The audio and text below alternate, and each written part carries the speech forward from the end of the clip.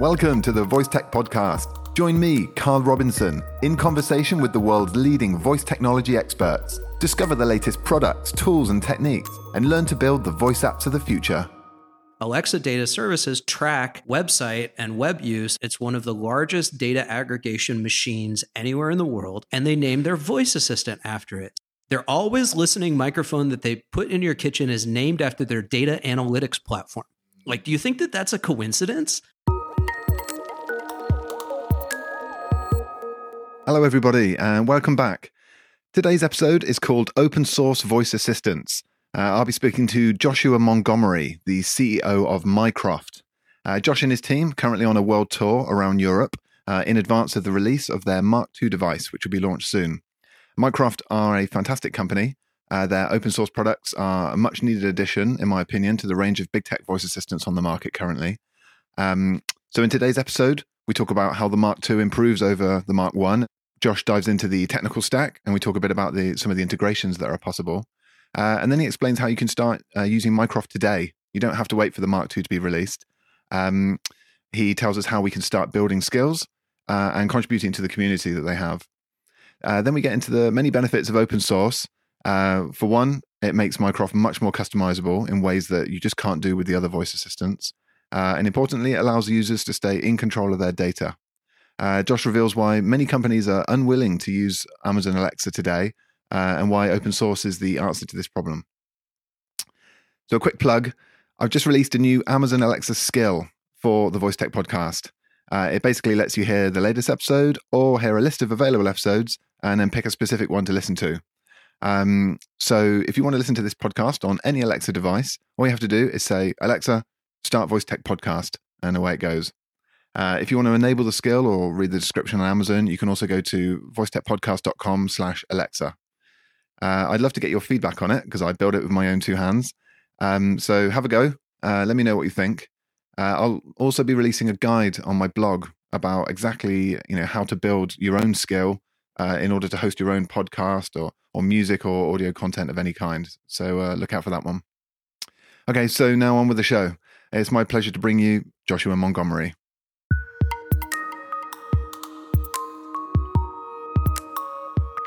So I'm here with Joshua Montgomery, the CEO of Mycroft. Joshua, welcome to the show. Hey, thank you very much for having me. I'm happy to be here. Yeah, definitely. So we're in Paris. You're on a world tour at the moment.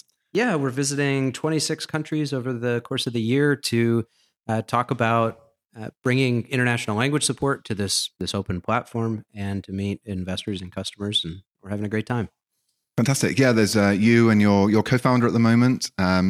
You've been meeting the press, other developers, drumming up support. What in particular, what is it that you're looking to bring attention to right at the moment? So one of the failings of the kind of the big tech voice assistants is that they're supporting a very few languages. So unless your language is in a country with a huge economy or has hundreds of millions of speakers, in many cases they're ignoring them. And there's 7,000 languages spoken globally, and the big tech companies are supporting anywhere from 40 to 80, which means that there's 6,900 languages out there that need to be captured for voice assistant technology. And so we're out meeting people who speak smaller languages like Catalan and Welsh and Gaelic. Wow. And working with them to start capturing those languages. Fantastic. Well, you're very welcome in France, and I know that the French are really pumped for this voice assistant concept. The Echo's just been launched here, so people are talking about it more and more. And there's a lot more interest in voice assistants in general. So could you just sum up what is Mycroft then? What's your goal, and what distinguishes it from the other voice assistants on the market? So Mycroft is a community that's building an artificial intelligence that runs anywhere and interacts just like a person. Mm-hmm. So Mycroft, the company, is a US-based company that's building the financial support for the project, really. But at the end of the day, our goal is to have a computer system that when somebody talks to it, it interacts with you so naturally that you can't tell whether you're talking to a human or a machine. Mm. And it used to be when I would break that out, I'm sure I actually probably did get a bunch of eye rolls from your audience. I would get a bunch of eye rolls, and then Google Duplex did their demo a few months ago where their voice assistant made an outbound call to a restaurant and they had another one make an outbound call to a hair studio to book a table in one case and a hair appointment in the other. And when they did the demo on stage, the person who answered the phone had no idea that they were speaking to an AI and not to an actual human being on the other end of the line. And it's very clear that that is really the future of this technology, that it won't be just in narrow domains like booking an appointment, and it'll be in a very broad range of topics that you'll be able to have a natural conversation with the computer about. And, the computer will solve real world problems for you. And so that's really where we're headed. We're building the Star Trek computer, or Jarvis from Iron Man, something that inhabits your digital life, that you touch from, very first thing in the morning when you wake up and ask it what time it is, all the way to bedtime in the evening where you set the alarm for the next day. It's fantastic. Yeah, it's a really exciting vision. I'm completely on board with it. And it's going to be great to see how the project develops. So a bit about the team then. So you guys are based in Kansas, is that right? Yeah, the team's mostly in Kansas City. We do have developers as far away as Fortaleza, Brazil, Melbourne, Australia, and Stockholm, Sweden. So we really have a global team.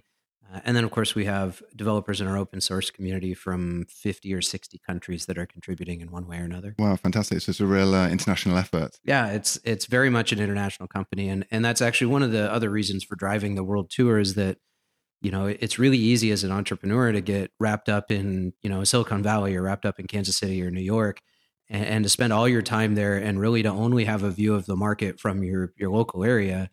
By getting out there and meeting people all over the world and talking to them about what they want these technologies to do, you really broaden the field of ideas that are available to the company. And then, of course, you begin to build a global brand, and both of those are important. Absolutely, yeah. Diversity really does contribute to the success of the project.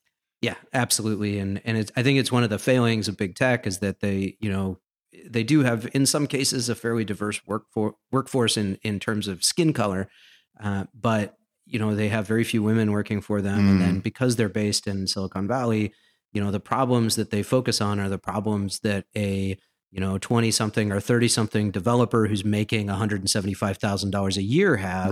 Right. They're not focused on solving the problems of the everyday man who might live in another city at a different income level, and they certainly don't focus on women's problems. For sure, yeah. And we can get onto it, but I know that one of the things that distinguishes Mycroft is that it really is the voice assistant for the people. It's owned by the person as opposed to owned by big tech. And we can talk more about that. Mycroft is available right now. So how can people use the Mycroft voice assistant today? Yeah, so we've got a couple different platforms we support. A vast majority of people who use Mycroft do so on a Raspberry Pi. We have a Raspberry Pi image that they can just simply flash onto their a CF card and plug into their Raspberry Pi and boot Mycroft right up using just an off-the-shelf microphone and speaker. Okay. They could also buy a Google AI Y kit, which are, last time I saw them, they were like $7 or $12 on Amazon. What is that? Sorry, Google AI? So it includes the sound card and the microphone pickup, and it all comes in a little 3-inch by 3-inch box. And it's basically a complete voice assistant. And so it turns a Raspberry Pi into a little box voice assistant with a button on the top to start and stop it. And I think that Google built it for Google Assistant, but of course, that same box runs Mycroft, and so somebody who's interested in playing with the open source technology can buy one of those, flash Mycroft onto it, and immediately have a full working voice assistant for like $40. Fantastic! Like yeah. All right, it's interesting. I've not come across that one. Yeah, the other place where, of course, people can buy a Mycroft Mark 1. Those are our little smart speakers. It's a cute little. Almost a cartoon character enclosure. That's really designed for makers and hackers. The idea is that you can open that box up if you want, but it's got a bunch of I/O. It's got a bunch of USB ports. It's got Ethernet. It's got RCA out. You could plug it into a stereo system, and it's designed so that people who want to build on top of the Mycroft platform can have access to all of this I/O and all of these other resources as part of the voice assistant. We sell those on our website. Okay. And then at the end of the year this year, we're shipping what we're calling the Mark II. The Mark II is really designed for the consumer market. So it's designed to put in mom's kitchen so that she can get recipes. The Mark II has a screen on the front of it, so it can do stuff like display timers and display recipes and show you instructions and things like that. Yeah. It's got a camera on it.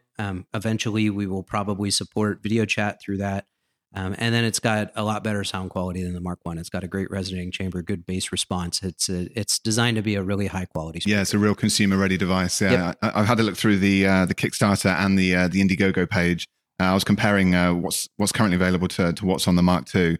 All the stuff that's preceded it, the Mark I, the Linux, the Android facilities. These are really for hackers, makers, people who want to contribute to the open source ecosystem. But the Mark II really is consumer ready, very polished. And available in December. Is that right? Yeah, December is still the ship date. So I've been pushing really hard. I keep telling people it's December 4th at 5 p.m. Okay. That's the exact date and time that we're planning to ship it. There's a little bit of slip built in there, but our goal is to get it into people's hands by Christmas. That's wonderful. Yeah. So it's a superb Christmas present for anyone who's into voice assistants. And looking at the specs on the Indiegogo page, yeah, it's better in every way, really. Like you say, it's got great sound. But it's got a bright touch screen. You can include all the widgets, robot faces. You can is it a touch screen like a mobile phone? Like, can you tap, swipe, pinch? Yeah, it does all of that. Yeah, I don't know if they're supporting multi-touch or not. I need to look into that. I don't know if the design team's made a decision, but for everything else, yeah, tap, touch, swipe left and right, and then the team that we're working with on the visual display.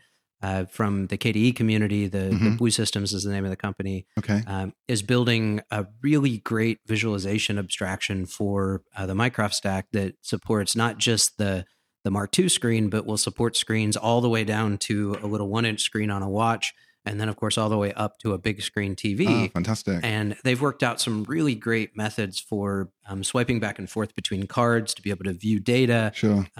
And to be able to visualize that in a very natural way. And so I saw the first demos for that last week and was really super impressed by the work that team's doing. And I'm expecting to see some really cool things on the visualization side when the Mark II ships. And then, of course, the Mark III comes out. We'll start talking about it a little bit more next year. But that one has a 10-inch screen, so similar to the Mac that's sitting in front of you. Whoa. Okay. So the plans for the Mark III are already underway. Yeah, the difference between the Mark III in terms of like the really expensive part about building a smart speaker is building that PCB, the printed circuit board that has all the chips and everything on it, and then building driver support and integrating everything into one experience. Once you have that board, you can put it in a variety of different enclosures, and so the Mark II has a fairly, I think it's like a 4.5-inch screen, and it's really designed to be an equivalent of an Amazon Spot. So Amazon has a little speaker called the Spot. I think the last time I checked, it retailed for $129. It has a 2-inch screen, and then it has a much smaller resonating chamber. But that's apparently been selling really, really well. And we wanted that Spot hadn't been shipped when we started building the Mark II, but that was really kind of the same target that we were after. Only in our case, it's a much bigger screen, a bigger resonating chamber, better sound quality. We have a quad-core Xilinx processor in there with an FPGA, which is it's a mammoth processor for this type of application. Right. We're using the latest generation of DDR RAM. Like it's a much more capable computing system. And so, the idea there is to provide a really high quality experience for the Mark II, and then to be able to take that same board and put it in the Mark III with a bigger screen, more speakers. And then, of course, other places where people want to use it, kiosks in retail environments, navigation systems in like stadiums and things where people can ask queries of the. Indeed. There's all these other applications. As many business applications as there are consumer applications. It can be used. It can be used everywhere. And our hardware is completely open. So once we ship the Mark II, anybody can build that PCB without any licensing fees to us. Wow. And we've also made the decision to open up the backend. So the server infrastructure that supports, the thousands and thousands, it's like 22,000 Mycroft developers and users right now. All of that will be published as well so that companies and individuals can set up their own complete Mycroft instance, totally independent of us, and go build their own software or build their own tech. So fantastic. That's exactly what the industry needs. Yep. I think that there's a lot of demand out there. I've met with a lot of big companies here in Europe, big companies in the United States. They want to deploy this technology and are rightfully very, very suspicious of big tech.